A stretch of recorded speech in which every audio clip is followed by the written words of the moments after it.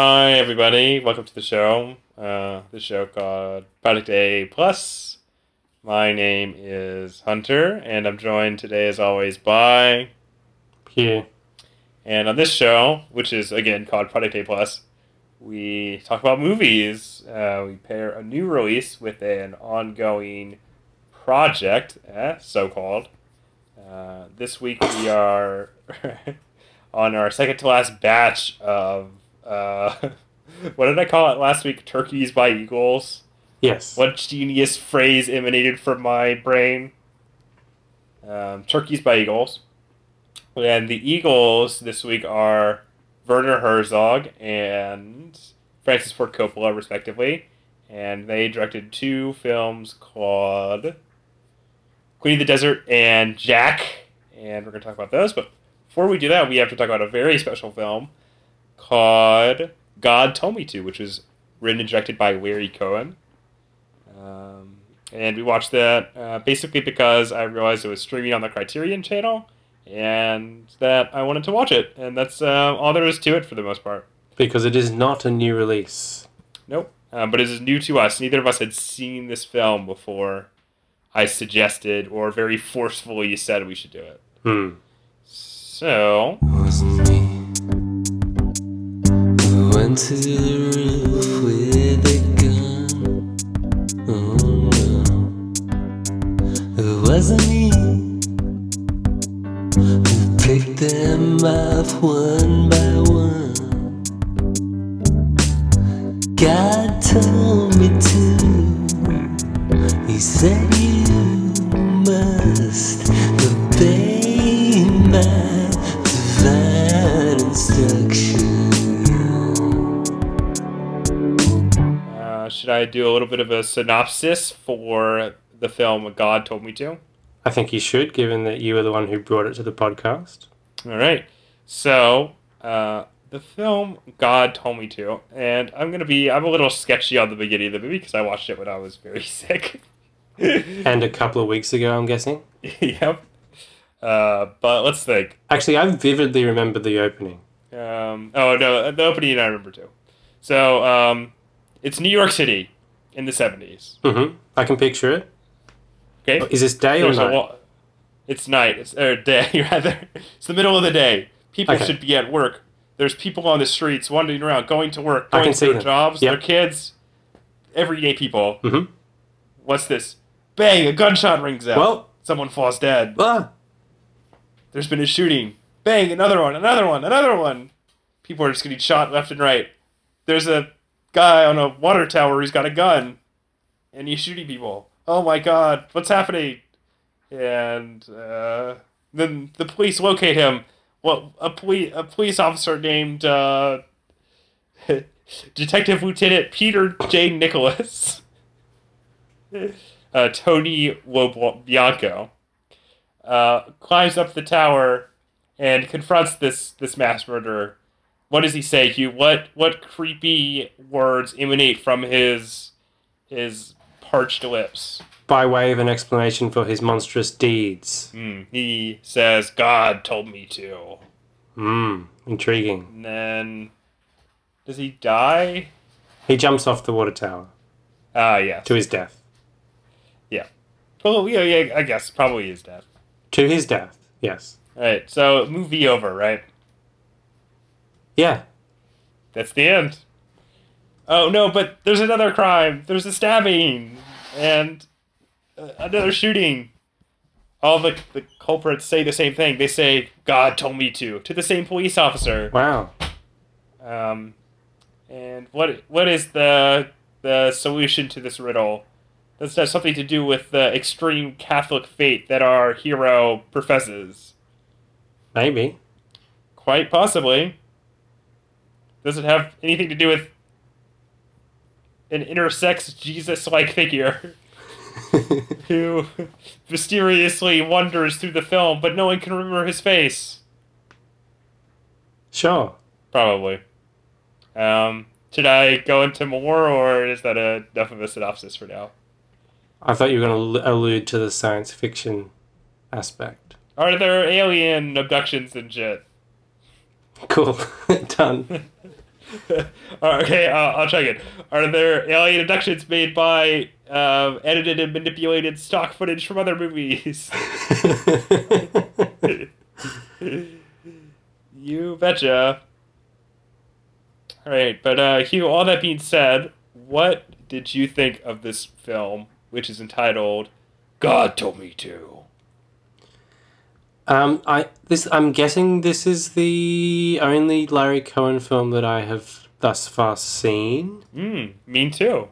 And I wasn't terribly well versed on who he was. I'd heard the name, but that was about it. So this was new to me. And I would have to say that this film, pretty good time. Solid 91 minutes. Always a plus. Really enjoyed the weird hybrid of science fiction and religious thriller, police procedural nonsense that it had going. And I liked the sort of faintly trashy tone, that befits like an exploitation B-movie type picture. I liked the way that sort of undercut the thematic thrust of the film, like the Catholicism and that all that sort of nonsense. Yeah, the more philosophical sort of points, yeah. Because I think if it was self-serious, it wouldn't have particularly interested me. But yeah. because it was told in this kind of enjoyable, pulpy way, I found that really enjoyable and engaging. I loved the weird Jesus guy, and that scene where he meets him in a burning basement is amazing. Yeah. Yeah. It's very nicely paced. It's just entertaining all the way through. And I think the central performance by Tony Lobianco is actually really good, really strong. And he gave me Peter Falk vibes. Yeah, I can see that. Apparently Robert Forster was supposed to originally play the part. But then he didn't like working with Larry Cohen, so he walked off. Oh, yeah, I think I read that quote because apparently Larry Cohen was sort of an abusive presence on the set or something. Yeah. Yeah. But, I think they did well with Tony Lobianco. They made some alchemy. That magic mixture, which can only come through a director's vision, as channeled by specific actors, as they say. Well, I also quite enjoyed this film, Hugh. It had a very nice vibe. Some of this I can only credit to, they just don't really make movies like this anymore. They certainly don't look like this. Just because of, the way in which low-budget filmmaking has sort of changed over the years. I don't want to credit too much of it just to me enjoying, movies that were shot in New York, but during this time. But I think that the sort of, man on the street or almost cinema verite-ish feel of this film, I think really works for it too. Yeah. In a way. Yeah. And I think this is especially brought out in this amazing sequence where Andy Kaufman, of all people, playing this police officer who becomes one of these spree killers, and it's just an incredible sequence because it's like, how on earth did they shoot this scene in the middle of this parade? Like, what the hell? But I enjoyed sort of the pulpy and the mix, the clashing of like the high and low elements also was very successful for me, I think. Yeah. I really like the fact, like, I was somewhat interested because of the way it was executed with the Catholic stuff, but I was even more interested when it transpired that there was this science fiction element to it. Yeah. And that, the cop is actually like a super being created by aliens or something. Yeah. Some nonsense like that. I think it goes like so far in its own like dumb mythology, which I thought was enjoyable. Kind of reminded me of like an X-File a little bit. And I also agree that Tony Lobianco is pretty good in the role. And you just don't see actors like that really anymore. No, you don't. think it's Yeah, the same. that it You're really very- harkens back to a particular time. Like white ethnic actors, It's not something that really exists. We like our bland, Australian types now. And very characterful faces. Yes, a lot of edge chest hair. And speaking of bland Australian types, I actually did think of that shitty, like, Eric Bana religious police procedural that was released a handful of years ago. Yeah, I know the one that's in New York too, Yeah. right? What's it called? It's directed by the guy who did Doctor Strange, I think. Hmm. With isn't Edgar Ramirez also in that? I can't remember, but that seems like the complete shitty version of this type of film. But obviously, even that film was a higher budget than this one did. Oh, indeed, It's yeah. called Deliver Us from Evil. Yeah, that's the one. And Yeah. Edgar Ramirez does indeed co-star in it. Hmm. I believe it's like a buddy cop film kind of where he's like a priest who teams up with Eric Bana. Yeah, that's right. Yeah. And his faith gets shaken when whatever. Yeah, who cares? It just sounded terrible. I mean, but maybe it isn't. We haven't seen it, so who knows? Yeah, we don't judge it based on the evidence that that it was directed by the guy who directed Doctor Strange. And B, I think it was universally panned. Yeah, it made its budget back though, so it can't be all bad. Did it really? Wow. Yeah, it had $30 million budget and it made $87.9 million. We're probably the only people who have mentioned it since it got released. Probably. I'm pretty sure I listened to a podcast about it. That's why I have some memory of it. All right. What is Eric Bana doing now? I guess he's I on know a he's sort of series. fizzled out a little bit, hasn't he? Let's have a look. He was on a TV series called Dirty John, which I remember being advertised. Yeah, I heard the podcast version. Well, it's got 2 seasons. It's one of those things where it's like the podcast version wasn't that great, but it was okay. But it was like it's one of the things where it's like this is an interesting non-fiction story. As soon as you dramatize it, it's not particularly interesting. Yeah, it becomes more routine in the world of fiction. Yeah, what is The Dry? It's Australian. I don't know. Robert Connolly. Let's see. Looks like a pedophile. What else has he directed? And he's playing a character God. fittingly called Aaron Falk. So it's coming all the way back to Yeah, Peter God Falk. Told Me To, which doesn't have Peter Falk in it, but has a guy who kind of looks like Peter Falk. But could have been Peter Falk. The Could have been let's Peter say the Italian Peter Falk. Has this made you curious as to explore some of Larry Cohen's other films? Yeah, I'd watch some of his other stuff based on this. I want to watch The Stuff because I've heard really good things about that. Yeah, and Q the Winged Serpent is also supposed to be good. It's interesting. He sort of started his career in blaxploitation, actually. Oh, really? Interesting. He directed like Black Caesar, for instance. Okay. And then he kind of ended as like just a screenwriter, which is kind of a shame. But like he wrote Phone Booth, for instance. Did he really? That shitty... Yeah, the Joel Schumacher film. Oh, no, sorry. I Thinking of? immediately switched to the other sort of closed room film with fucking Panic Room? Deadpool in it, Ryan Reynolds. I was thinking of that Buried, or whatever. Buried. Yeah. You mean the film that was brought up on the podcast not that long ago because it featured prominently in Jafar Panahi's That's right. the DVD film. collection. Yeah. His house arrest It's DVD collection. See, it's perfect because he's also buried in it. Yes. Yeah. That's the genius of mise en scène, as you say in the film studies world.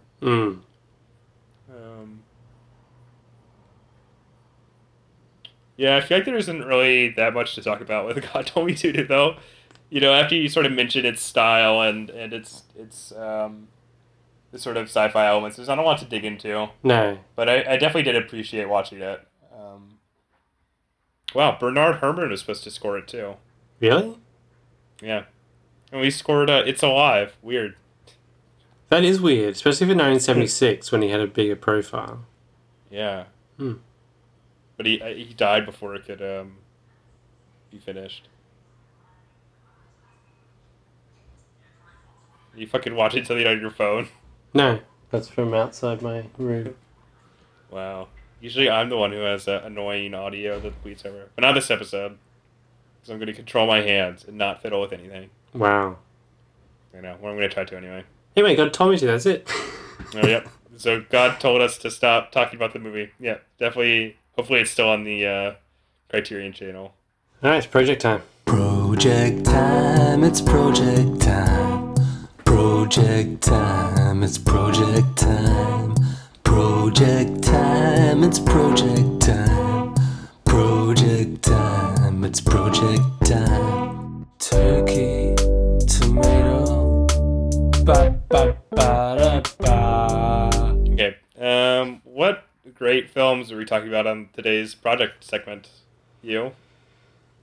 We're talking about Werner Herzog's Queen of the Desert. His classic 2015 film. Starring Nicole Kidman and some other people who we'll get to.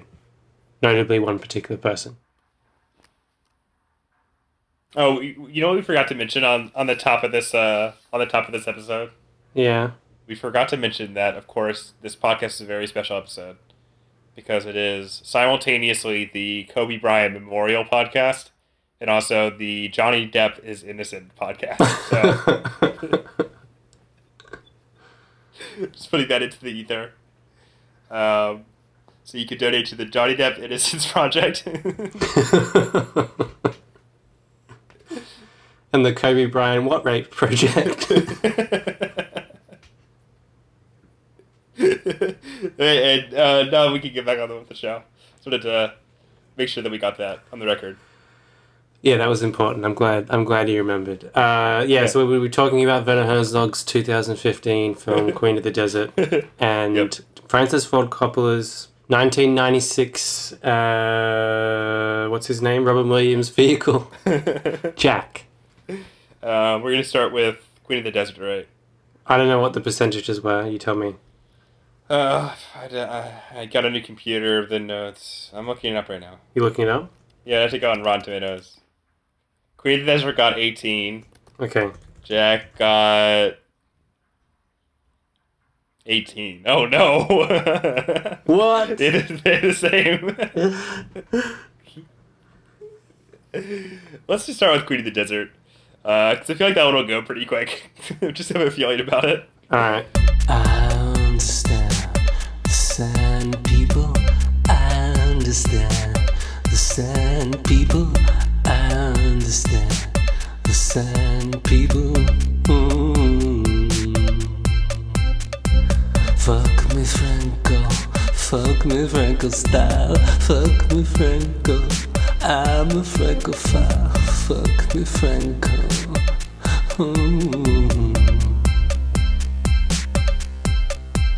Okay. Do you want to summarize Queen of the Desert because it had so many Australians in it? Yeah. Maybe just one or maybe two. I think maybe just one. Did it even have one? I can't even remember. Yeah, fucking Nicole Kidman. Oh, yeah. Jesus Christ, dude. Speaking of fucking Nicole Kidman, it James also had Franco. James Franco. I'm glad I went for the same joke with that one. Anyway, Queen of the Desert. What is Queen of the Desert? That's a great question. What is it? It's a desert epic directed by Werner Herzog, based on a real story, centering around the British person, Gertrude Bell, who famously travelled throughout the Middle East. Made a lot of connections with people there, helped, divide up the land for the colonial powers or some shit. Yeah, that sounds about right. Whatever, it's a real story. Gertrude Bell. She's on Wikipedia. Look it up. I feel like, this film is hard to summarize because it feels like nothing happens in it. So. Yeah. Okay, I'll try and remember it based on the film as opposed to what I know of Gertrude Bell, which is only based on this film. Anyway, so Gertrude Bell is Nicole Kidman. She lives in England. Okay, she's a wealthy socialite or something. Yeah, She's the daughter of rich people. but she of the feels, a little hampered by the prospect of, living in England and just getting married or some shit. Yeah, She wants to be more than just a wife. as we all do. So she eventually convinces her father to post her somewhere. Where was it? In Iran. Was it in Iran? It was in Iran. Okay. But it was not shot in Iran, obviously. So No. Working at the embassy there, the British embassy. So that's what she does. She meets James Franco, who's some professor dude guy, implausibly. And they have a bit of a fling. She wants to marry him. Her father disapproves. Franco goes, well, I guess I'm going to kill myself. He does. As we wish he would in real life too. And then she goes off into the desert. Yep. Networks a bit with the locals. Yeah. Yep. Helps the British colonial forces out, thanks to her knowledge. That's about it. That sounds good to me. She meets another guy, he dies as well. Which guy are you talking about? Oh yeah, Damian Lewis. Yeah. Yeah. She meets Damian Lewis. He's He gets killed. ambassador or something to some country, to the Yeah, whatever. the That's the thing. Turks maybe. Yeah, that sounds about right. Yeah. Well, Hugh, can I tell you what I thought about this movie? You loved it? Yep, that's right. Wow. No, I will not be taking other questions about it. Me either. Well, okay, that's it. No, we That's should 4 discuss this thumbs movie. up from Project A+. No, we should talk about this movie and Alright, let me put it this way. Why did you love this movie so much?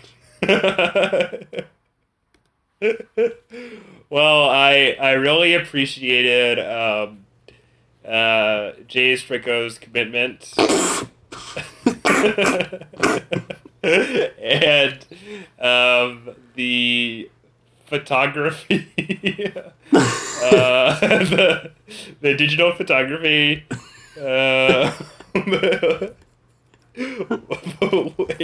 Every grain of sand, baby.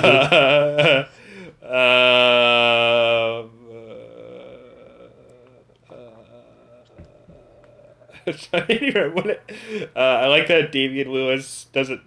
He's like a Jamie Bell. He spent too much time in the States, so you don't know what accent he's doing. It just sounds weird. It just sounds fake.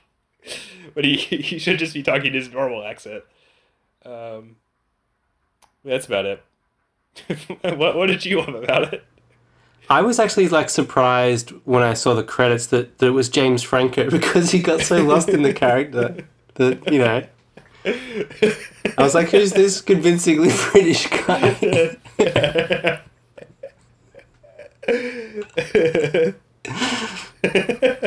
With a perfectly normal, not inconsistent accent.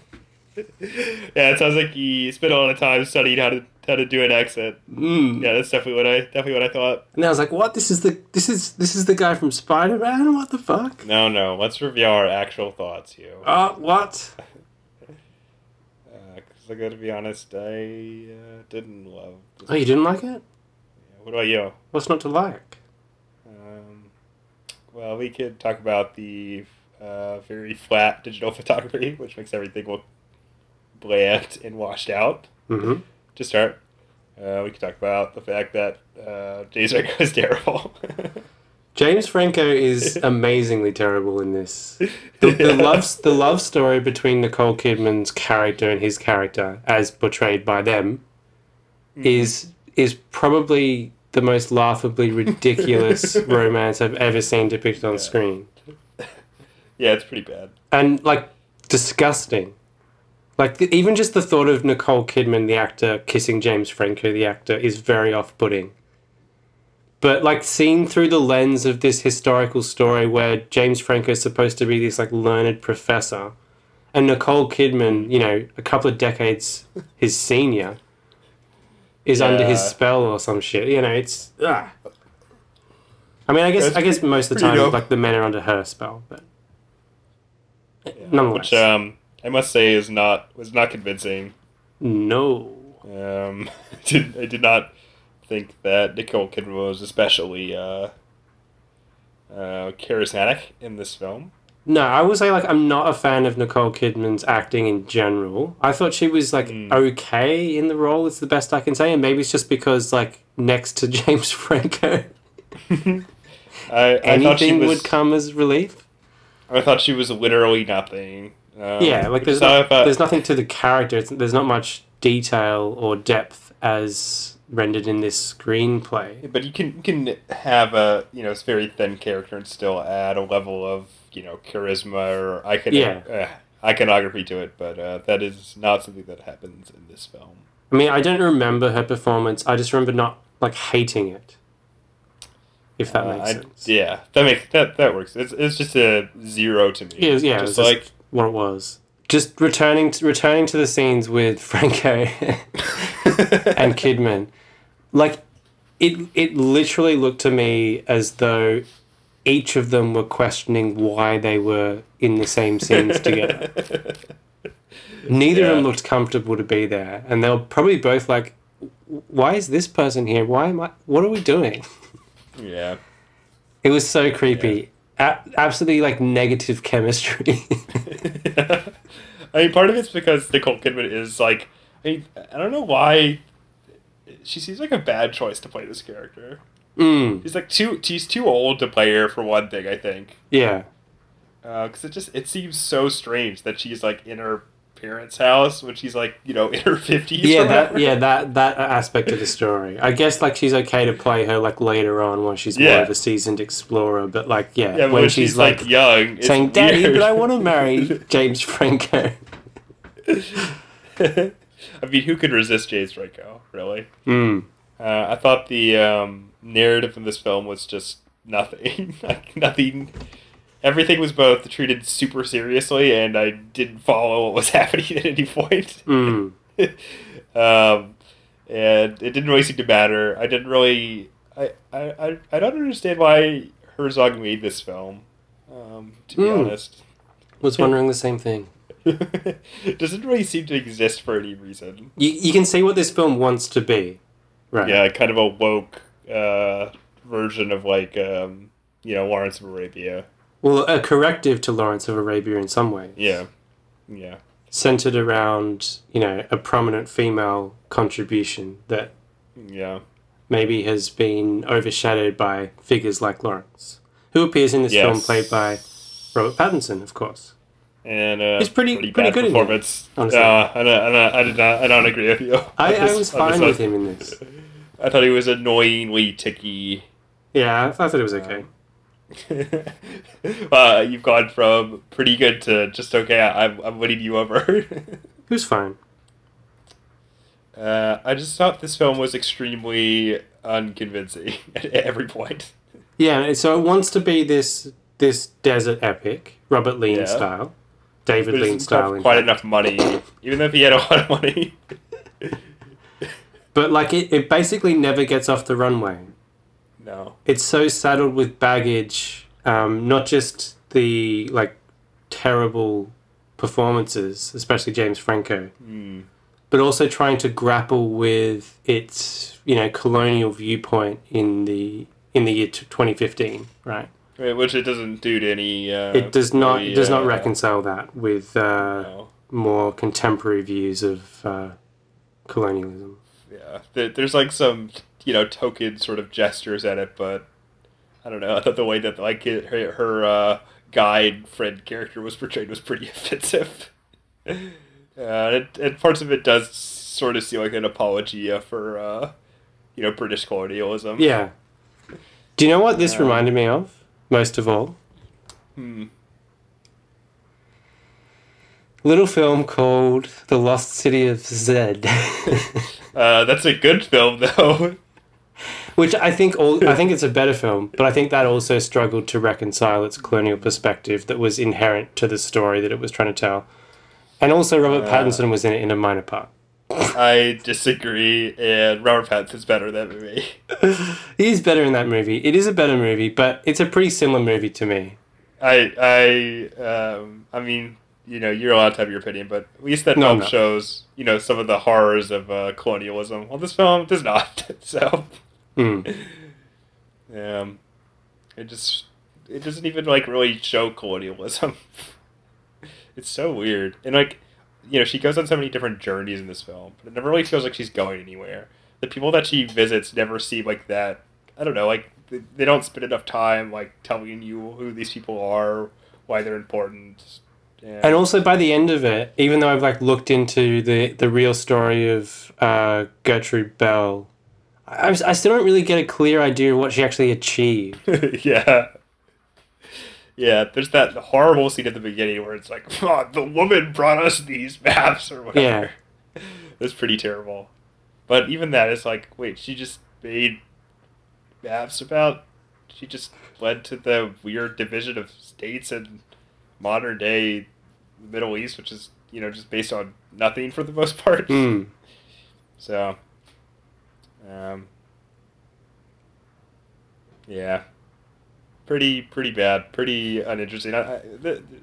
It's probably one of the most boring films I've seen in my entire life. It's terrible. It has the same problem that you know, films like Lawrence of Arabia that I haven't seen, but I'm assuming has this problem, where there's this very paternalistic quality that marginalizes the other voices, anything other than the dominant white colonial voices, and implicitly others. Any of the Arabic people that appear in the film, even when it's trying to be respectful or reverential towards them, they still come across as this exotic sort of tribe that she encounters. Lawrence of Arabia at least has developed like Arab characters. Well, you can speak to that. Not.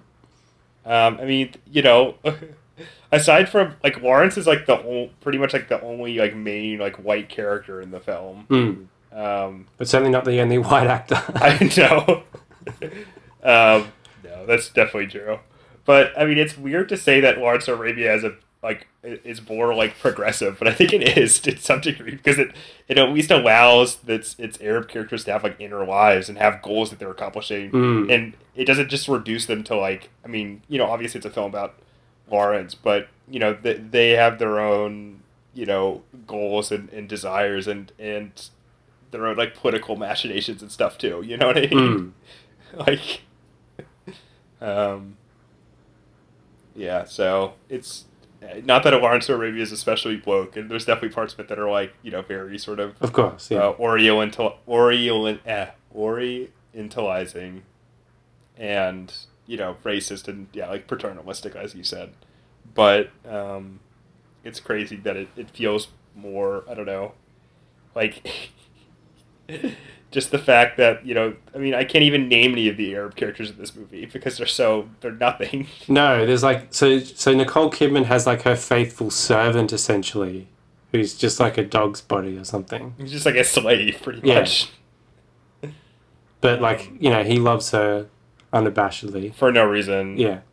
It's garbage. It's not even exciting, which Lawrence Arabia is also exciting. So. And exciting excuses a lot, I think. I just find it hilarious that the James Franco character like just kills himself when they can't marry. It's pretty funny. The fact that I mean, you know, obviously this film is you know, totally dramatically inert, but the fact that the rest of the movie is supposed to be like their great love affair would haunt her for the rest of her life. I know, yeah. And what we've seen of it is like these incredibly uncomfortable, awkward scenes between Nicole Kidman and James Franco, and then it's like, what? He killed himself because of that? What? The scene where he takes her to the top of like the vulture thing was pretty funny. Because it's so dumb.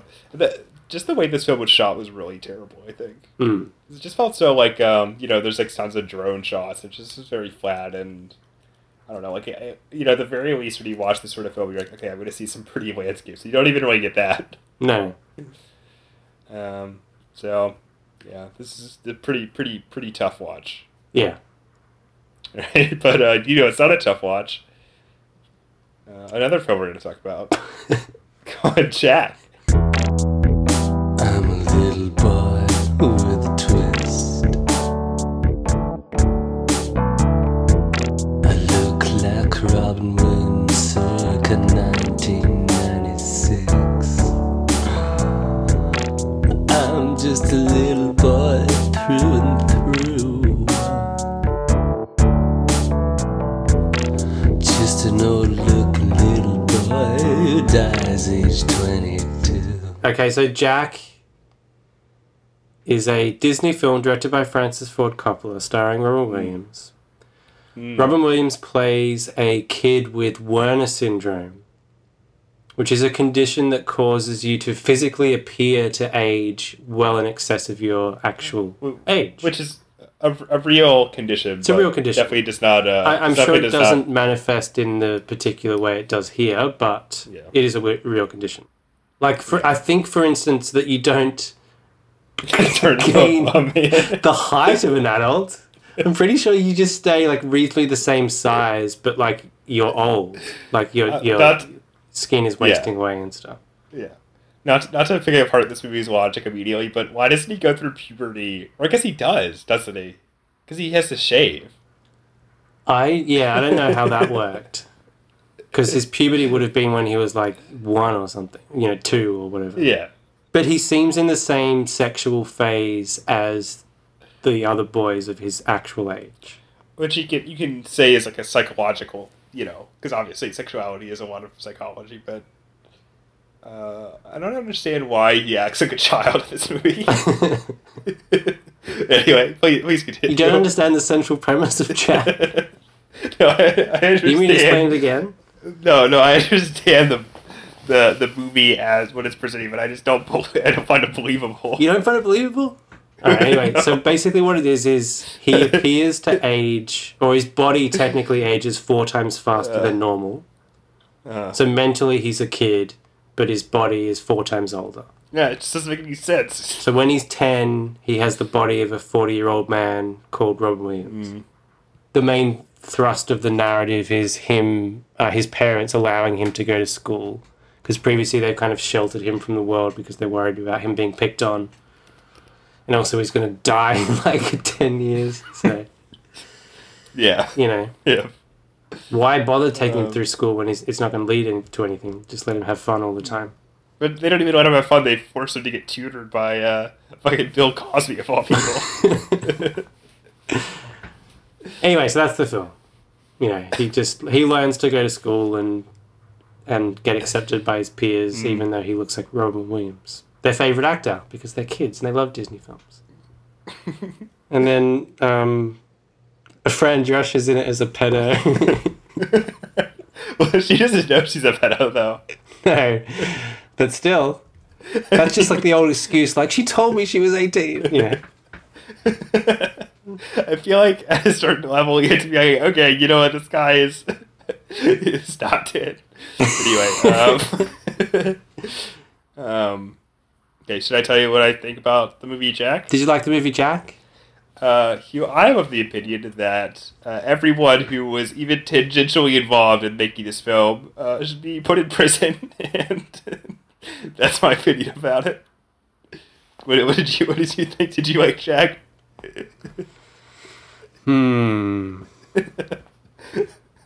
I mean, this film has probably already been discussed ad nauseum, purely for the fact that it was directed somehow by Francis Ford Coppola. Totally anonymously, I think. I wouldn't say entirely anonymously, but I will say that it's exactly what you'd expect if you'd heard about this movie and were not aware of who Francis Ford Coppola was, right?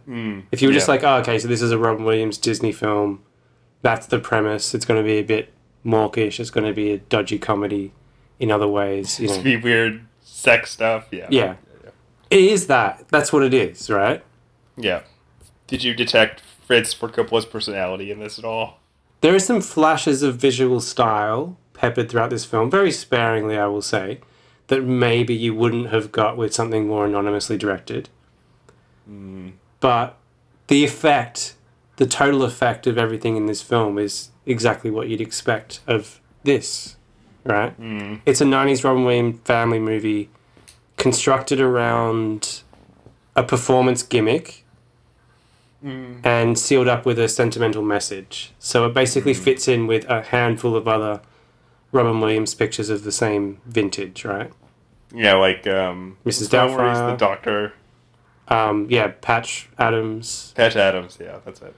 Even Bicentennial Man, where there's always that sort of stunt performance at the center and then like a sentimental message tying everything together, whatever. Yeah, it's all that. It's all that Disney nonsense. It certainly feels a little miscalculated in a way that not all those films do. But I would say it functions on its own limited terms relative to the genre it's operating in, right? It doesn't seem like a failure of this type of film, which is not a type of film that I would say either of us appreciate in any way. No. But yeah, this is pretty difficult to actually get through. It was a long film as well. Was it over 2 hours? Just over 2 hours, which seemed No, it was pushing it. just under 2 hours. Just under 2 hours. Yeah. So is this unfairly maligned? No. No. This is the only week where both the films we watched were absolutely dreadful, I think. Yeah. We can't save these ones. These are turkeys. These are headed for the chopping block. Yeah. Do you know part of this movie that I thought was the worst though? Was the music, which made me want to like pull my hair out. I don't even remember the music. It's like got this weird like chanty bit to it. Very strange. I think that the kids in this film are like too sexual. Do you know what I mean? But that's just honest about teenage boys. But they're not teenage boys; they're 10-year-olds. Oh yeah, I guess That's what I thought was 10-year-olds. weird. That is a bit young. They felt too mature to like I don't know be reading like hustle or whatever. Yeah, that's like 12 to 14, right? Yeah, but that's what I thought this film was really strange is that it like mixed like teenage qualities like that with like like 10-year-old things of like oh we're going up to our treehouse we're gonna make you eat like goop. There's one joke in particular that I thought was really off-putting and also just felt really off in general where one of the boys, their teachers played by Jennifer Lopez, is like, oh, I want to be a gynecologist so that Oh yeah. I can look at you. And I was like, this is a 10-year-old boy. How does he know what that means? Maybe like a smart-ass 13, 14-year-old would say that, but not a 10-year-old. Yeah. It's just so weird. That was bizarre. And I noted that too. I thought Robin Williams was like weirdly like restrained actually. I kind of wish he had been like more like over the top. I probably would have enjoyed that more. Yeah, he's restrained for the most part, but he can't resist throwing in a few obvious ad-libs, which really are at odds with a 10-year-old kid. Yeah. The only one I can think of off the top of my head is like when he's farting in a jar or something in the treehouse. He's like, out, demon, out, and a kid would not say that. No. That seems like something Robin Williams would improvise. It's not like he gives a convincing performance either. No. He never feels like he's a 10-year-old boy. It just feels like, say, the greatest movie of all time, Clifford. Yes, this is the perfect comparison. Yeah. Why is that so great and why is this so bad? Because I think Martin Short and Charles Grodin were both really committed to this movie, to Clifford. And it doesn't feel like anyone... I mean, but that's not true, even. It just doesn't feel like... I don't know. He should have been on his knees, is all I'm saying.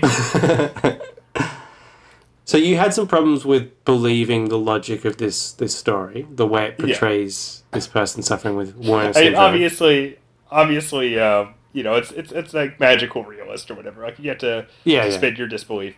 But it's just the disease that it conjures up is so stupid. But the things that annoyed me most were a little bit more minor, perhaps more petty on my part. But the one of the gags in the film is that when he first is introduced to the classroom, and then he has to sit down.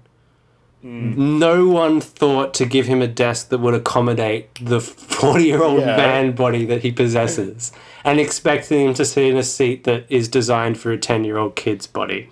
That's just the reality of public schools, man. But it's a chair like a teacher could sit on, like just a normal chair could have just been there. Like, oh, hey, here's your special seat. Was this supposed to be a public or a private school, do you think? I don't think it was specified. And also, I couldn't the other get thing a that vibe annoyed from me, it one way or the other. there's a sequence in which like he, starts to bond with the kids over his ability to be tall while playing basketball. Mm. And they're playing like half-court basketball. I don't know if you Yeah. were a kid who ever played basketball, but I was. Off and on, you know. And the way they portray that game is not how you play half-court basketball. Even a 10-year-old would know that. Because what happens is the evil kids have possession of the basketball. They're dribbling along and they try and get the ball in the ring. Robin Williams, being a 40-year-old man, is able to just snatch it out of the air or whatever. And then he proceeds to immediately dunk the ball into the basket. That's not how you play half-court basketball. You need to cross over the halfway line and then return so that you can't just defend and then drop it in the basket. So it actually like mimics how you'd play basketball on a full-size court. That really annoyed me.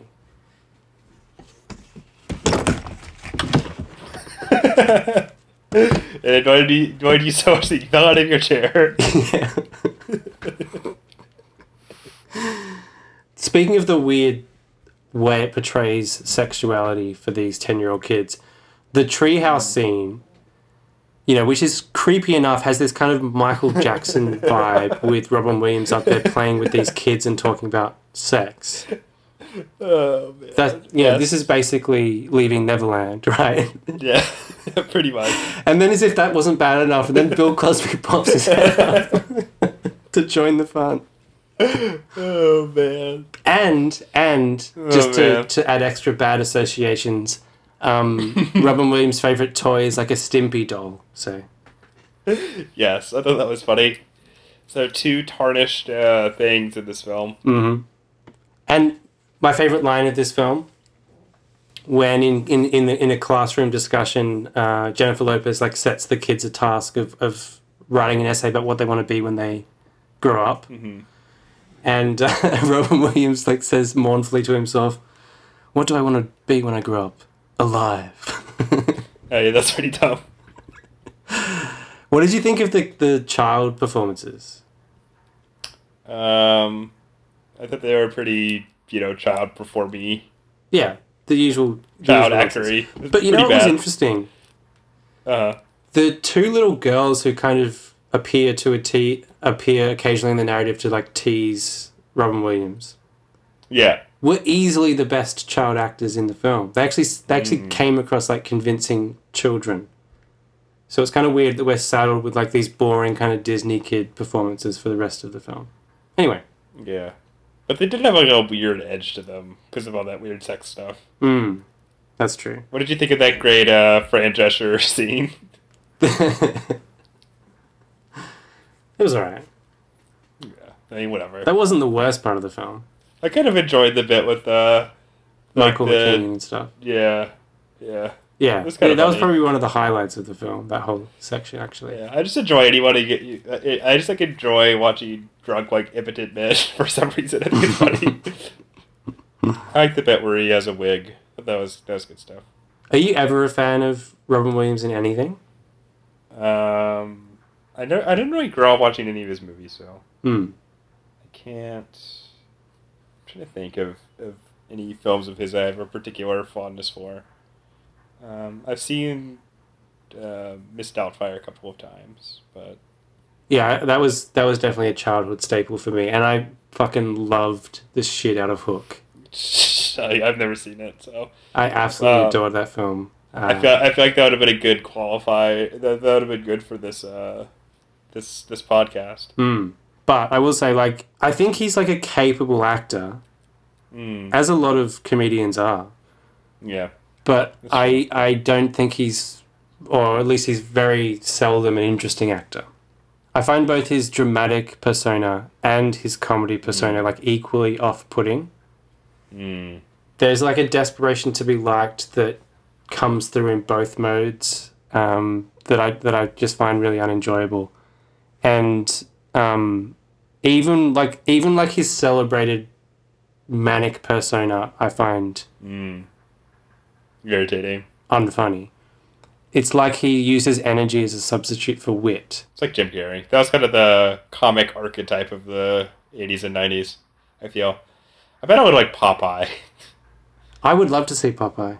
I mean, I like Robin Williams in World's Greatest Dad.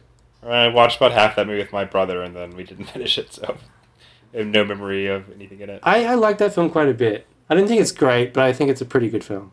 I kind of want to watch that Christopher Nolan film he's in. Oh, yeah. 24-hour photo, 2-hour photo, No, 1 hour no. photo. No, that's a different film. Insomnia, yeah. That was another serious performance that he gave. Yeah, I do not find him to be a compelling presence. No. Isn't he an AI? Oh, yeah, he is like a cameo. Yeah. As Bicentennial Man. I guess the Night at the Museum would be the films that I would know him for from the best, actually. Thomas Lennon's remember... The Night at the Museum film. Yeah. I remember I saw the first one at a Boy Scout, event where where he spent the night at an aquarium, and we saw it at their IMAX theater. Wow. Yeah. I've seen the first Night at the Museum quite a few times. So maybe that's the one that I've seen. You spent the night at an aquarium with your Boy Scout troop, and you watched Night at the Museum. Yeah. That seems like the ideal context to watch that film. Yes. Other than actually spending the night at a museum. Which I kind of did. It was like an aquarium. It was like an aquarium plus, like, it had some, like, naval stuff. I don't know. It was a weird one. Place. So. Yeah, so anyway, Jack. It's funny. So, like, I was looking into why Francis Ford Coppola made this.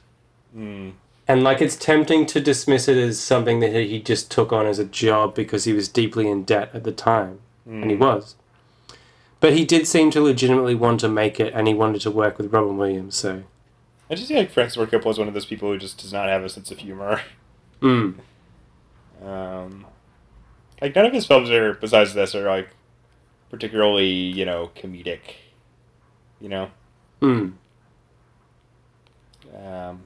I wrote down a note that I have one note for this, which I wrote down. One laugh, the Pog joke. I don't remember what that's reference to. Do you know what it means? I think it was when he is released from prison. Oh, yes, and he gets a Pog back in the guy. The guy was trying to steal his Pog. Yeah, I thought that was kind of funny. But, I feel like the problem with this film is a problem with a lot of Robin Williams films, is that I really find, like, comedies that are also, like, turned towards, like, super sentimentality to be obnoxious. Which is one of the reasons I don't like Adam Sandler that much out too, actually. Yeah.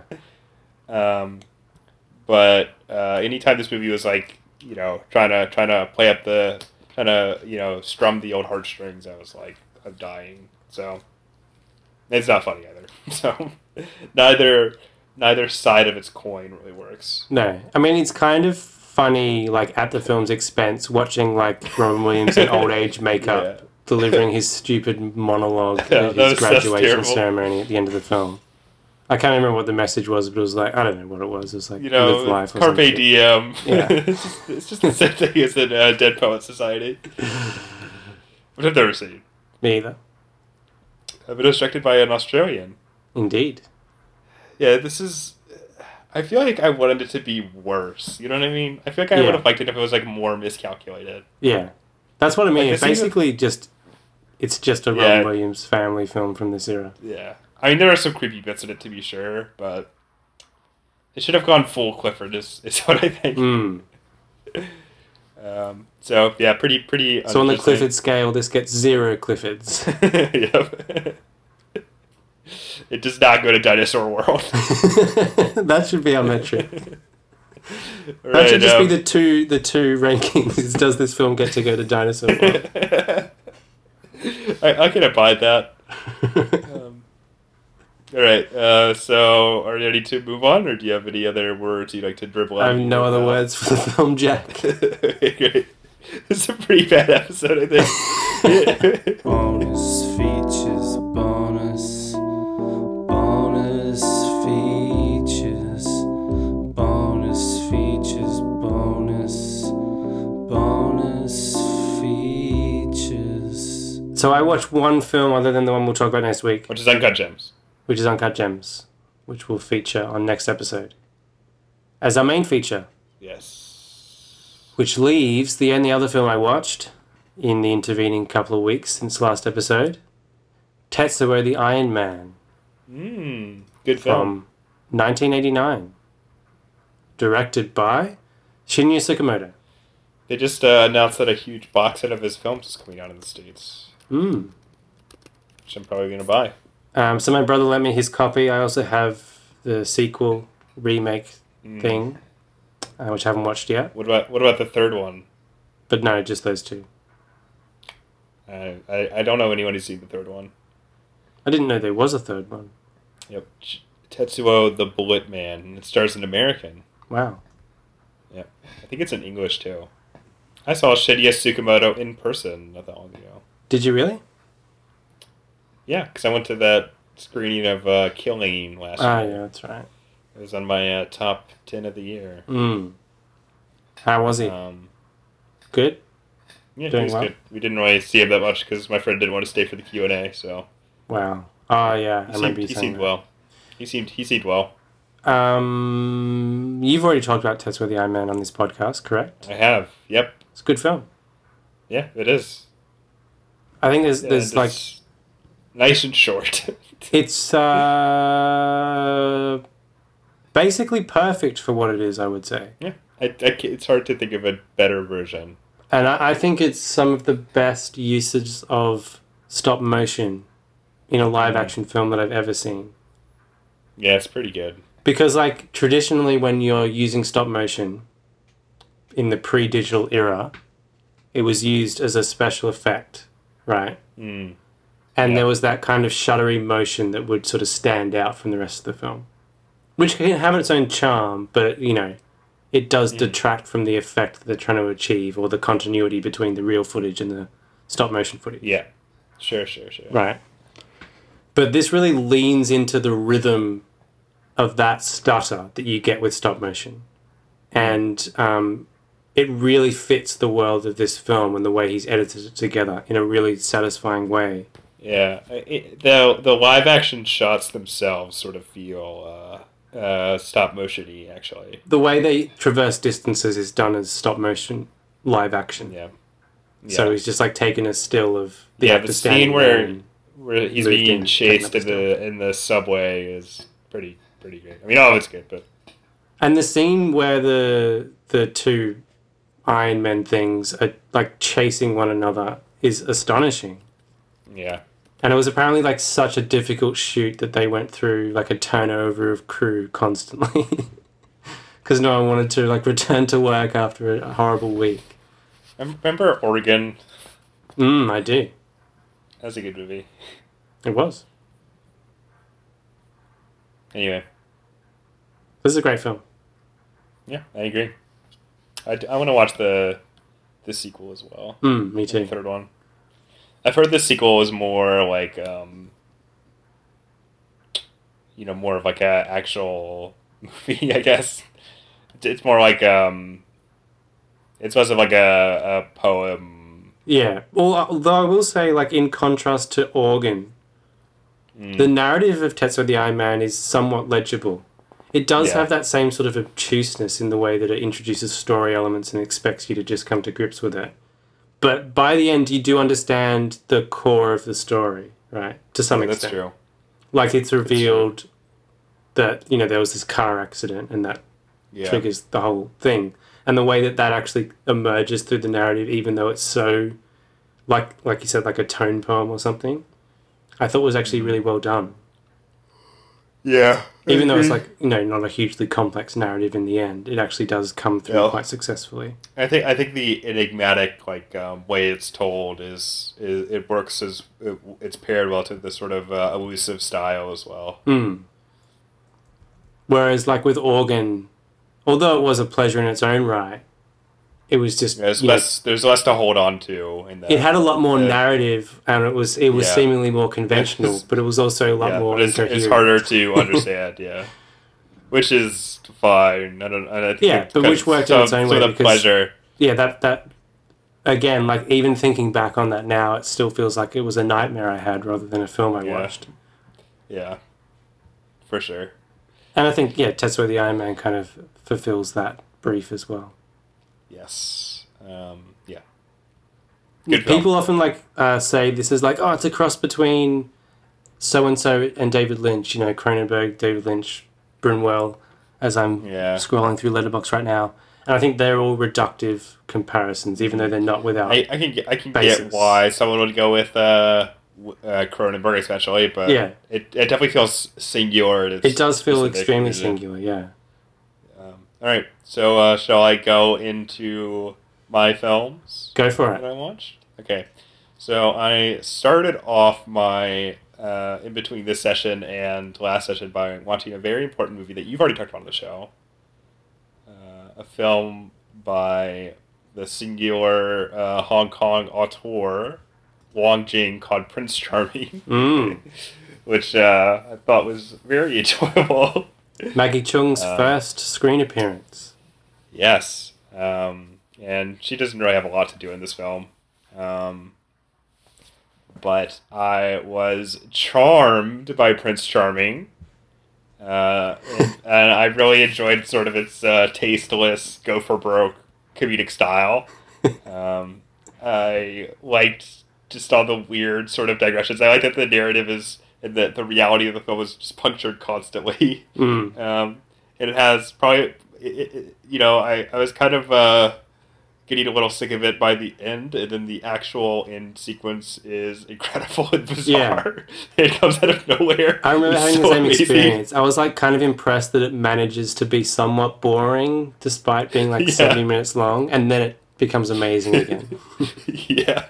The end of this movie is it's better if we don't talk about it just because it's so weird and comes out of nowhere. And I followed that particular film up with a film by Maggie Cheung's erstwhile co-star Jackie Chan, which she also wrote and directed and produced, and according to Wikipedia has the Guinness Book of World Records for having the most credits for any film on this film. Which is a film that is called... It has a lot of titles, but the one that I have come to use is Chinese Zodiac. It is also known as Z12,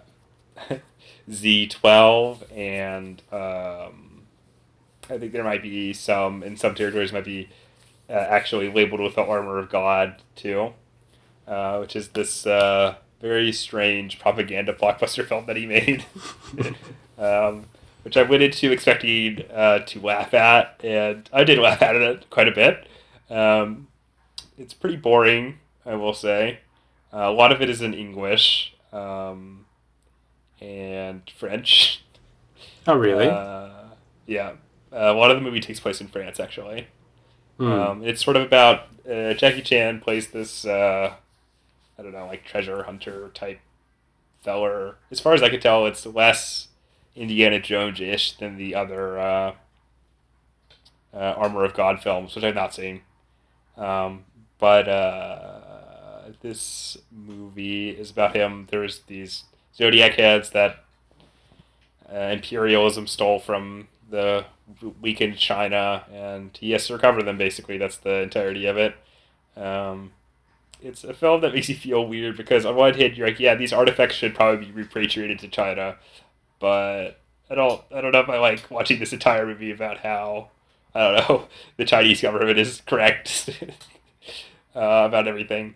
There's a great scene where a group of protesters, their leader is talking to Jackie Chan, and she's like, okay, rule number 1, guys, we don't attack the police.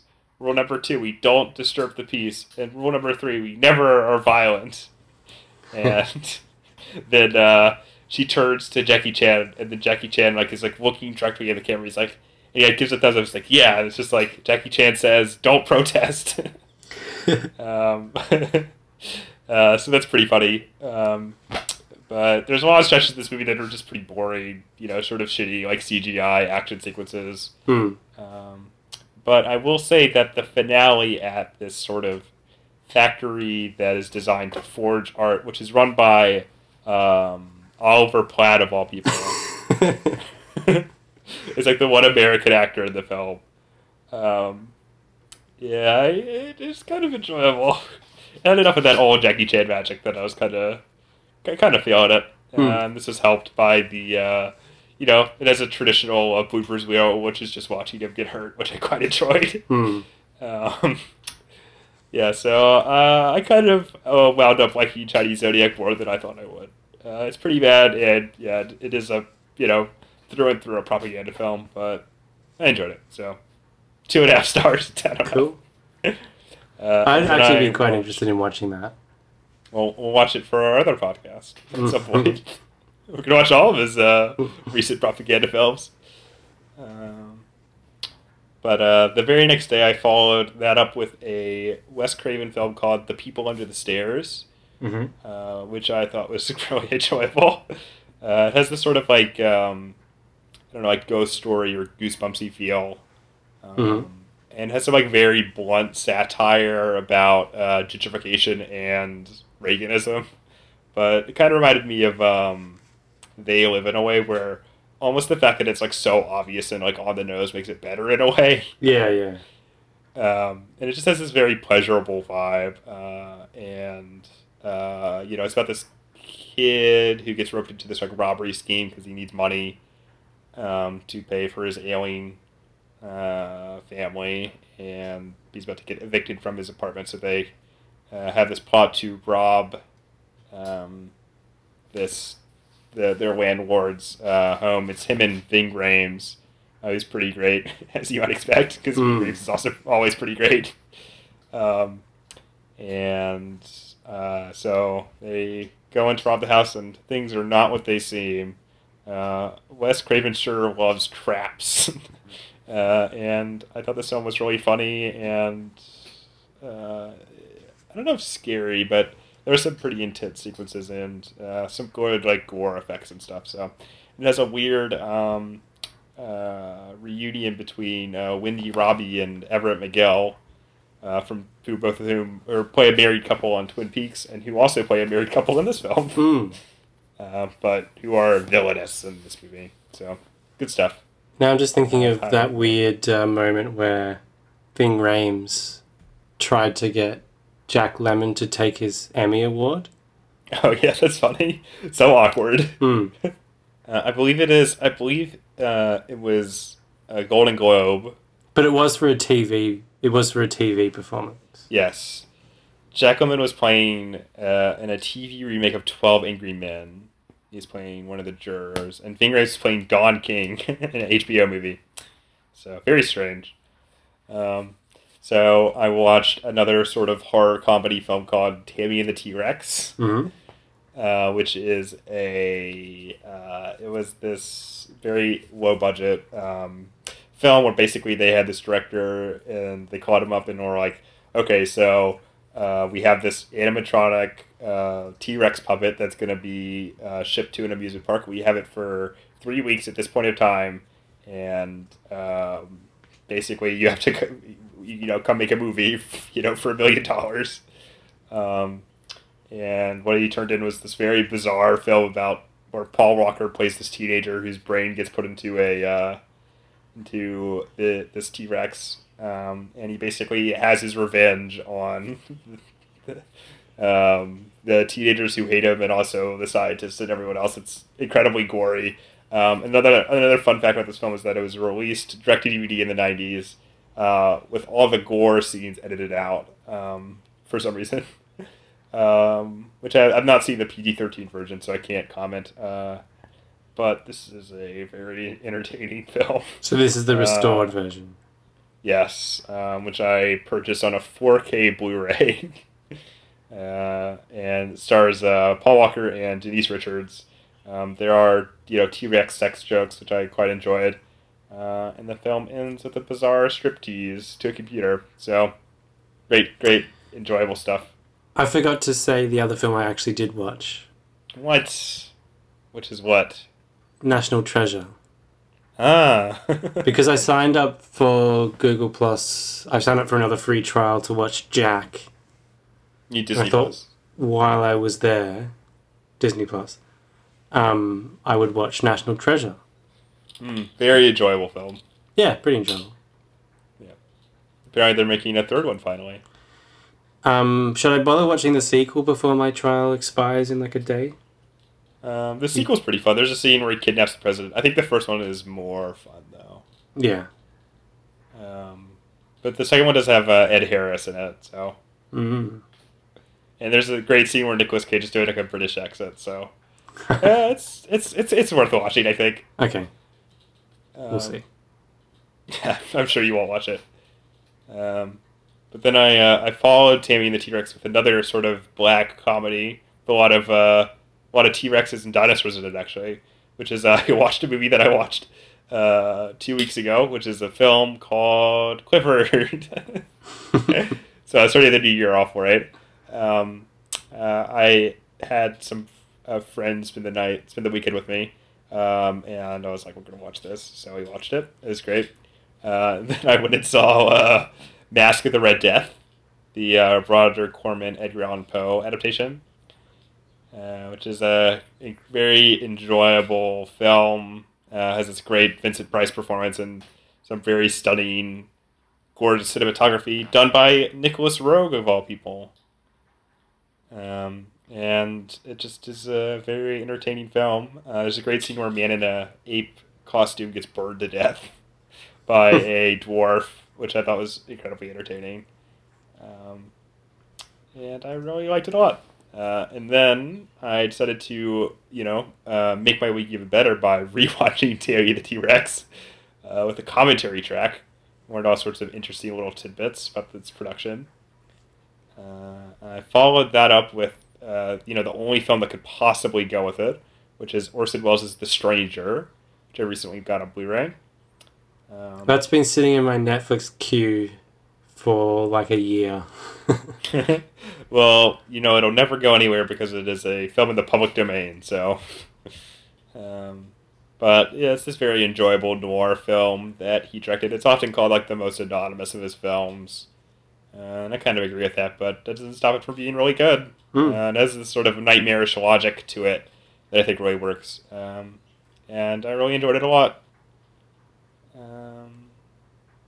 And then I watched, I think, probably one of your favorite movies, which is Jackie Chan, My Stunts.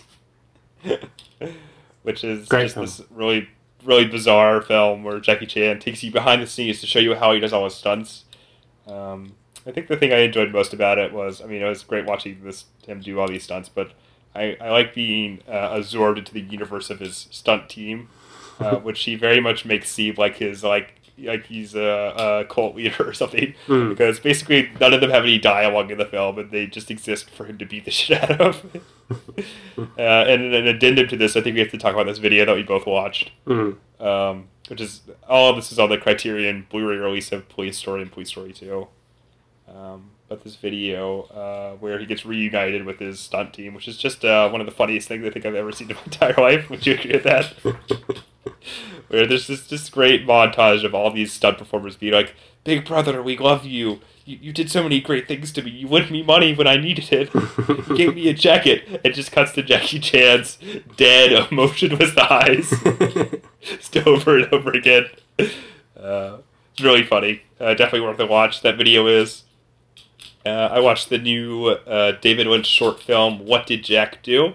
Which I thought was very funny. I meant to watch I've that, but I watched- just didn't. It's very short. It's 19 minutes. It's kind of it is a little tedious, but the tedium makes it more funny, I think. So, like it has a kind of like rake effect or you know what I mean, where a joke doesn't feel like it's that funny at first, but then they keep on going for it, and it becomes more funny the more they commit to it. I mean, that's our hope anyway. Yeah, that's how we do this podcast, right? And then I rewatched. It's literally which I our talked about only last time. comedic mode. Yeah. I mean, it's pretty funny. So, I I rewatched The Little Shop of Horrors. I had a kind of Roger Corman. There's two themes to this week. It's Roger Corman and Jackie Chan. Because I'll talk about more in a little bit. But so I watched Little Shop of Horrors again with a commentary track. Pretty decent commentary. And then I went to the theaters and watched a film called 1917, which is the Oscar frontrunner, which I figured I wanted to watch just before the Oscars. Wow. Which is pretty bad. And pretty bad? Yeah. It feels like a video game, but not a very good one. And there's not really anything exciting or, I don't know, funny. But there is one subplot that I wanted to share with you because it's one of the funniest things I've seen, like unintentionally in my recent film-going career. Which is, there's this weird scene where one of the main characters, his water bottle is empty, right, or his canteen. So they're on a farm, and he finds this pail of milk, and it's like still fresh. So he fills his canteen up with milk for some reason, right? Mm-hmm. So that was kind of a strange choice because you figure you're in a war situation like that, milk's going to go bad pretty quickly, right? It's especially inexplicable after they another development during the scene makes them use like the well that's on the property. So I didn't really understand why he filled his canteen up with milk. And then midway through the film, there's this bizarre sequence where he is fighting in this French town, and he goes into this basement, and there's a woman living there with a child. And so there's this great scene where he's taking all these canned goods out of his backpack. He's like, "Here, take this food. You can eat it. The baby can eat it." And the woman's like, "No, the baby can only drink milk." And it's like, okay, okay. It's so stupid. Yeah, not a very enjoyable film. So it's like an adventure game. It's a good thing you picked up that milk. It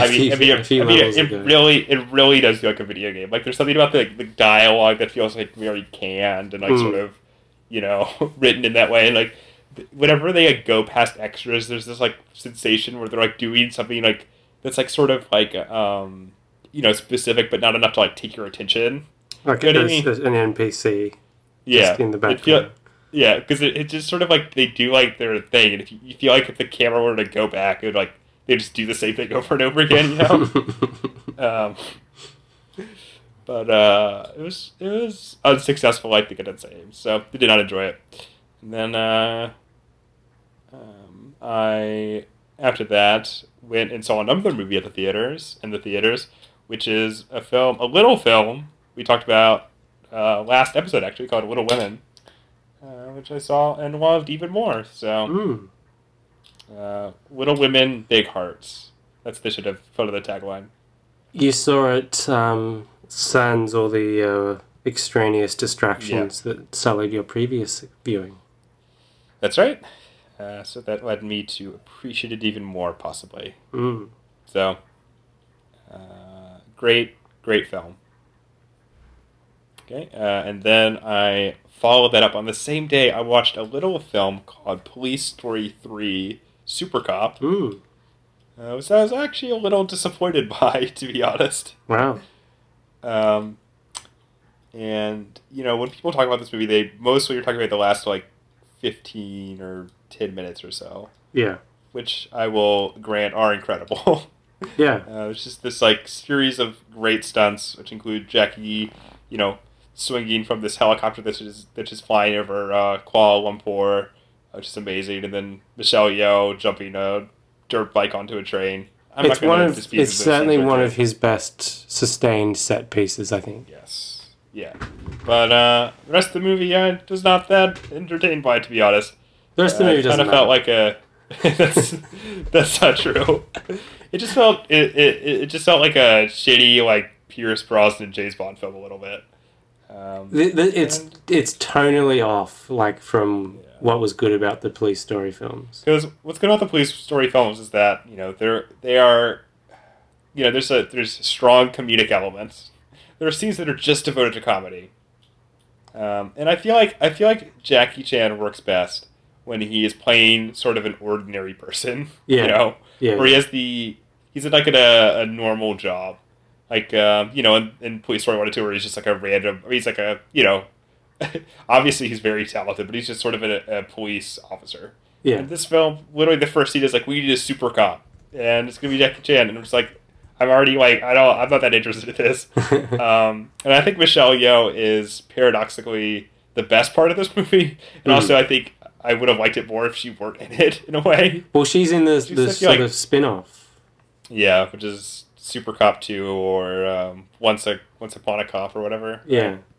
But I will say, like, I mean, I guess this is somewhat more serious in tone than the other police story films, but that sort of mode of this type of film is much better realized in Crime Story. I'll have to watch that then. Did Stanley Tong also direct that? No. But Jackie didn't direct it. No, he didn't. But, like, it's a more serious, straightforward... police story film. Police story style film. I think it actually works really well. I was surprised by how good it was. Kirk Wong. Can't say I'm familiar. But I just thought this film was kind of flat, and I mean, obviously the last 10 minutes are fantastic, but I could just watch that. I feel like I didn't need to have the context of the rest of it. I mean, there's some enjoyable bits in it, to be sure, but there's just too many scenes of him, like, shooting people with guns, and I'm kind of just like... Yeah, the gunplay stuff is certainly less interesting. It just, again, it just feels like he was slotted into like a Stallone vehicle or something like that, which is actually kind of similar to another Jackie Chan movie I watched called The Protector, which is one of his aborted attempts to break into the American market in the 80s, along with The Big Brawl and the Cannonball Run films. Which is this sort of like really trashy exploitation film, where I feel like in most Jackie Chan films, at least the police story films, he plays kind of a Jerry Lewis-esque character, let's say, who doesn't have much of a sexual appetite. I think it's fair to say. But in this movie, he apparently fucks all the time, which is great. He's paired with Danny Aiello, and there's this great scene where they go get an erotic massage together, which is so bizarre. It just feels so... I feel like Jackie Chan is somebody who really controlled his persona after this movie. And I enjoy how atypical this feels. It is canon. Because it really just feels like at the beginning it feels like a really strong like a Charles Bronson movie, because it's like, set in this like grimy New York where it's totally lawless, that punks will just destroy a truck and steal all the goods out of it. This movie also features a lot of gunplay, but unlike Police Story 3, it's super bloody and violent, and I enjoyed it for how like ridiculous it is, and I definitely think it's worth a watch. And then I saw an anime film called Weathering with You, which I was not a fan of, just because it feels like it's just... Is that Your Name cliche guy? Yeah. Did you see Your Name? No. But it just feels like the most like cliche anime fucking garbage. And there's one part that I really enjoyed, which is like this is a film that has a lot of musical montages with the lyrics helpfully printed on screen. Okay, really? But yeah, and the first 2 times it happened, I was like, okay, whatever. And then the end sequence like strings like 3 of them like one after the other. And by the end of the second one, I was fucking losing it because I was like, why are there so many musical montages? I mean, I obviously know why, so this film could make a fan base. It just feels like it was a film made for like 15-year-olds. But it's really unenjoyable. Not the mature anime fan. Yeah, exactly. I couldn't jack off to it, is what I'm saying. And then I watched a little film because my roommate had never seen it, called The Shining, which, that's Stanley Kubrick guy. He's a good director. I don't know if you know that. I really enjoyed watching The Shining. Contrary to Stephen King's weird disagreement with the film, I like that Jack Nicholson is just completely nuts the entire time. I actually find the films that are considered less successful or that have some sort of mixed opinions surrounding them are fun in a way that some of the other films aren't necessarily. Kubrick's, you mean? Yeah, I really enjoy this a lot. I don't know how to say besides that. It feels like there's a reason it's so classic. And I think that it is a pretty good sort of like satire or, I don't know, sit-up of like, the paternal nuclear family. So even if Kubrick's own actions on set were not reflective of that satire, so... but Shelley Duvall, obviously she was really abused on set, but her performance. But it really worked, good. so all is forgiven. Yeah, exactly. And it's justified the means. And he, the child, and it gives a really good performance too. Mm-hmm. I just feel like it's good stuff. There's not a lot left to be said about it, I don't think, but I don't know, good movie. And then on that very same day, I watched. Let's just say a great film by the auteur behind Prince Charming, Wong Jing, starring Jackie Chan, called City Hunter, which I thought was amazing. There's one part that I didn't enjoy, which is besides all the like problematic stuff, if there's one thing that unites every Wong Jing film I've seen, there's the ever-present threat of rape in all of his movies. But this film, as sort of like a live-action cartoon, I thought was really effective and really funny, and it felt at times like a Seijun Suzuki film, which I was not expecting. It just has this like great color palette, and again, this is another sort of variation on the Jackie Chan persona, where he's playing a character that is dumber and more elemental, let's say, than the majority of his characters. Which is possibly why he disliked the film. Yeah. And there's one scene where he is staring at a woman's breasts, and because he's so hungry, they look like chicken sandwiches, which I thought was really funny.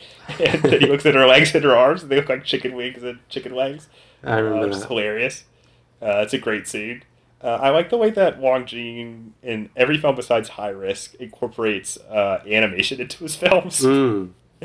There's a great scene where all the characters dress up like Street Fighter characters for no reason that I could tell, which I thought was really funny.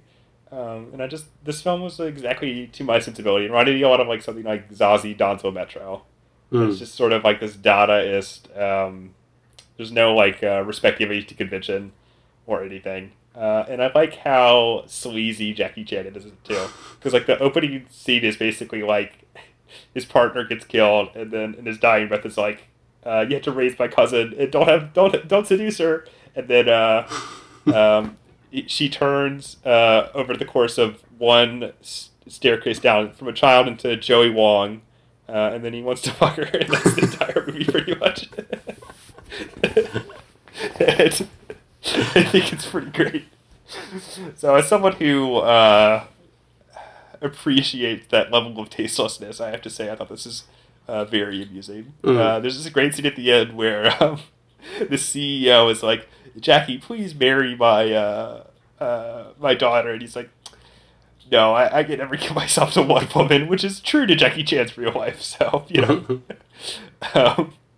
And so then I watched sort of a not sequel, but a film that was made directly as a result of City Hunter, which is another Wong Jing film called High Risk, which is a Jet Li vehicle, sort of a Die Hard knockoff, sort of parody, which is notable because it has a very sort of cruel and petty satire of. Not satire, but sort of takedowns against Jackie Chan. Because Jackie Chan publicly stated his displeasure with City Hunter. Yes. So Wong Jing responded by making this film where Jackie Chan stand-in is portrayed as a drunk and womanizer, which I think are both true accusations. I don't know about drunkenness, but... anyway, but there's a great scene where he's urinating in a urinal, and the camera has this full frame, like, widescreen shot of his small penis urinating.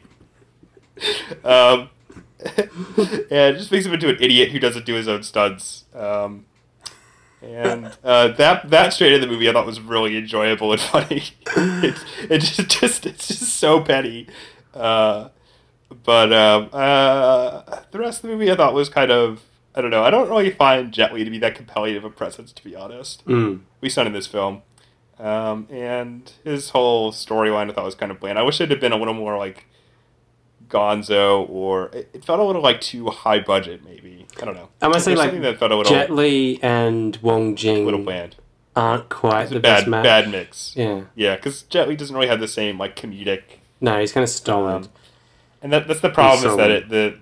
I mean, it's like sort of described as a Die Hard parody, but it kind of plays all the sort of terroristy elements straight. Though, giving points to it, I do how just immediately sort of tasteless it is, where the film opens with a school bus filled with children and Jet Li's wife and child getting blown up. That was pretty great. But I enjoyed the performance by the villain, whose name I'm forgetting. Let me just look it up real quick. But yeah, just the scenes. Maybe just because I've been watching so many Jackie Chan movies recently. But the scenes where Jet Li is just shooting people, I thought there were some compelling bits. But I think that I almost wish the film had been more tasteless than it was. I mean, it's pretty tasteless. But at the end, the Jackie Chan character manages to do something heroic, which I would have preferred if he had not. But there's a great scene where you watch a character who is like dressed as Jackie Chan's dad. Like he's like wearing if you Google Jackie Chan's dad, there's like a hat that he wears, right? And he's wearing that hat. He has like this like specific mustache that Jackie Chan's dad has. You just watch him get the shit beat out of him, which I thought was really funny. There's a great scene where the character playing Jackie Chan's manager gets thrown out of a window. That was really funny. But I wish it had just gone a little bit further, and the non like sort of parody or cruel parts I thought were a little boring. But the guy who plays Jackie Chan, whose name is Jackie Chung, I thought was great. He's like he hits the tone a lot better than Jet Li does. So definitely worth a watch, but don't expect anything particularly astonishing. Yeah, I watched a couple more films. I watched the Looney Tunes short Hair Remover, which is this it's pretty funny little short where Elmer Fudd is a scientist who is making a potion to make things into monsters, and basically he kidnaps Bugs Bunny, and it's a Looney Tunes short, so stuff happens. It's pretty easy, and I watched it because I watched another film by his director, who's Frank Tashlin, called Artists and Models, which is one of the final Jerry Lewis, Dean Martin collaboration movies. And I really enjoyed Artists and Models, too. If I had to point to a flaw, it might be the same flaw that something like City Hunter also has, which is has a couple extraneous musical numbers, which I did not particularly enjoy. But anytime Jerry Lewis is on screen, I'm fucking dying. I guess I don't think I've seen another movie that he's in, but his like persona in this film is so funny to me, because he's basically just this like mentally challenged incel who's obsessed with this like bat woman character. And just the way his voice is like so squeaky, it's just like, Rick, it's me, it's Jerry. It's really funny. And this film, I mean, Frank Tashlin's sort of known for his satiric touches in his films.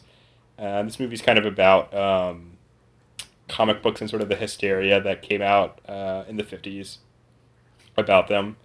And it scores some pretty fun punches, and it's just really consistently funny and colorful. And Shirley MacLaine is in it, so playing a model for Bat Lady. So that's Artists and Models. Highly recommended. Then I watched one final movie. I went to the theater yesterday and saw a film called Gretel and Hansel, which is a horror movie directed by Anthony Perkins' son, Oz Perkins. Oh, I didn't know it was Anthony Perkins' son. Okay. Yeah. Yep. I've heard some positive reviews for that. Well, I'm sorry to say that I'm not going to contribute Whoa! one. I didn't hate this film by any means, but I thought it was pretty boring. So, I feel like almost it has every some- horror movie that gets, wow, this is a great new modern horror classic from critical circles is usually kind of underwhelming. I wonder if I would like it. I would have liked it more if I hadn't seen it in theater, because there seemed to be some sort of, a lot of film theaters, especially like big multiplexes, underlight their films to, their justification is to make the bulbs last longer, but in reality, just make every movie look kind of flat. What? Yeah. What? Is this a surprise to you? Yeah.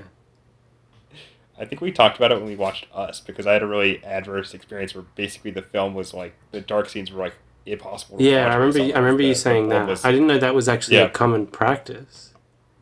Yeah, it's like it's shitty, obviously, but so I wonder if it would have been better if it's hard to tell. It could have just been the way the film was lit too. But there are some elements of this film that I enjoyed.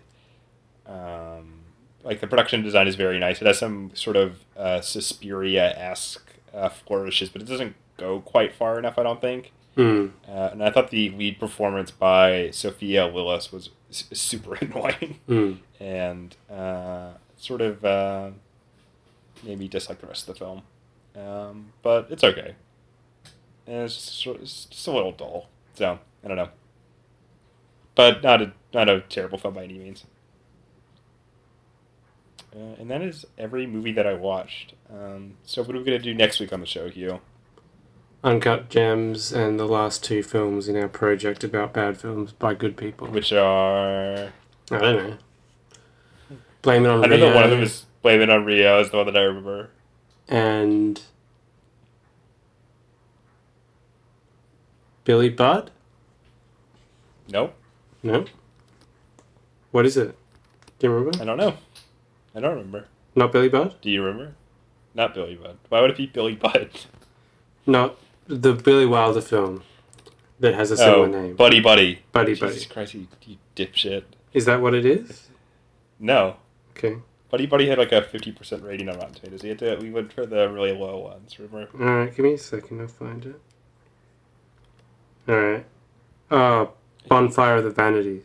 I'm actually kind of excited to watch that one. Blame It on Rio is the lowest by far. It's like almost half the 0%, score of De Palma's one. Yeah, I'm excited for both of these. I'm definitely more excited about these than I was about either of the films this week. Blame It on Rio I've been wanting to watch for years. Mm. Just because it sounds so bad. Okay, great. Our friend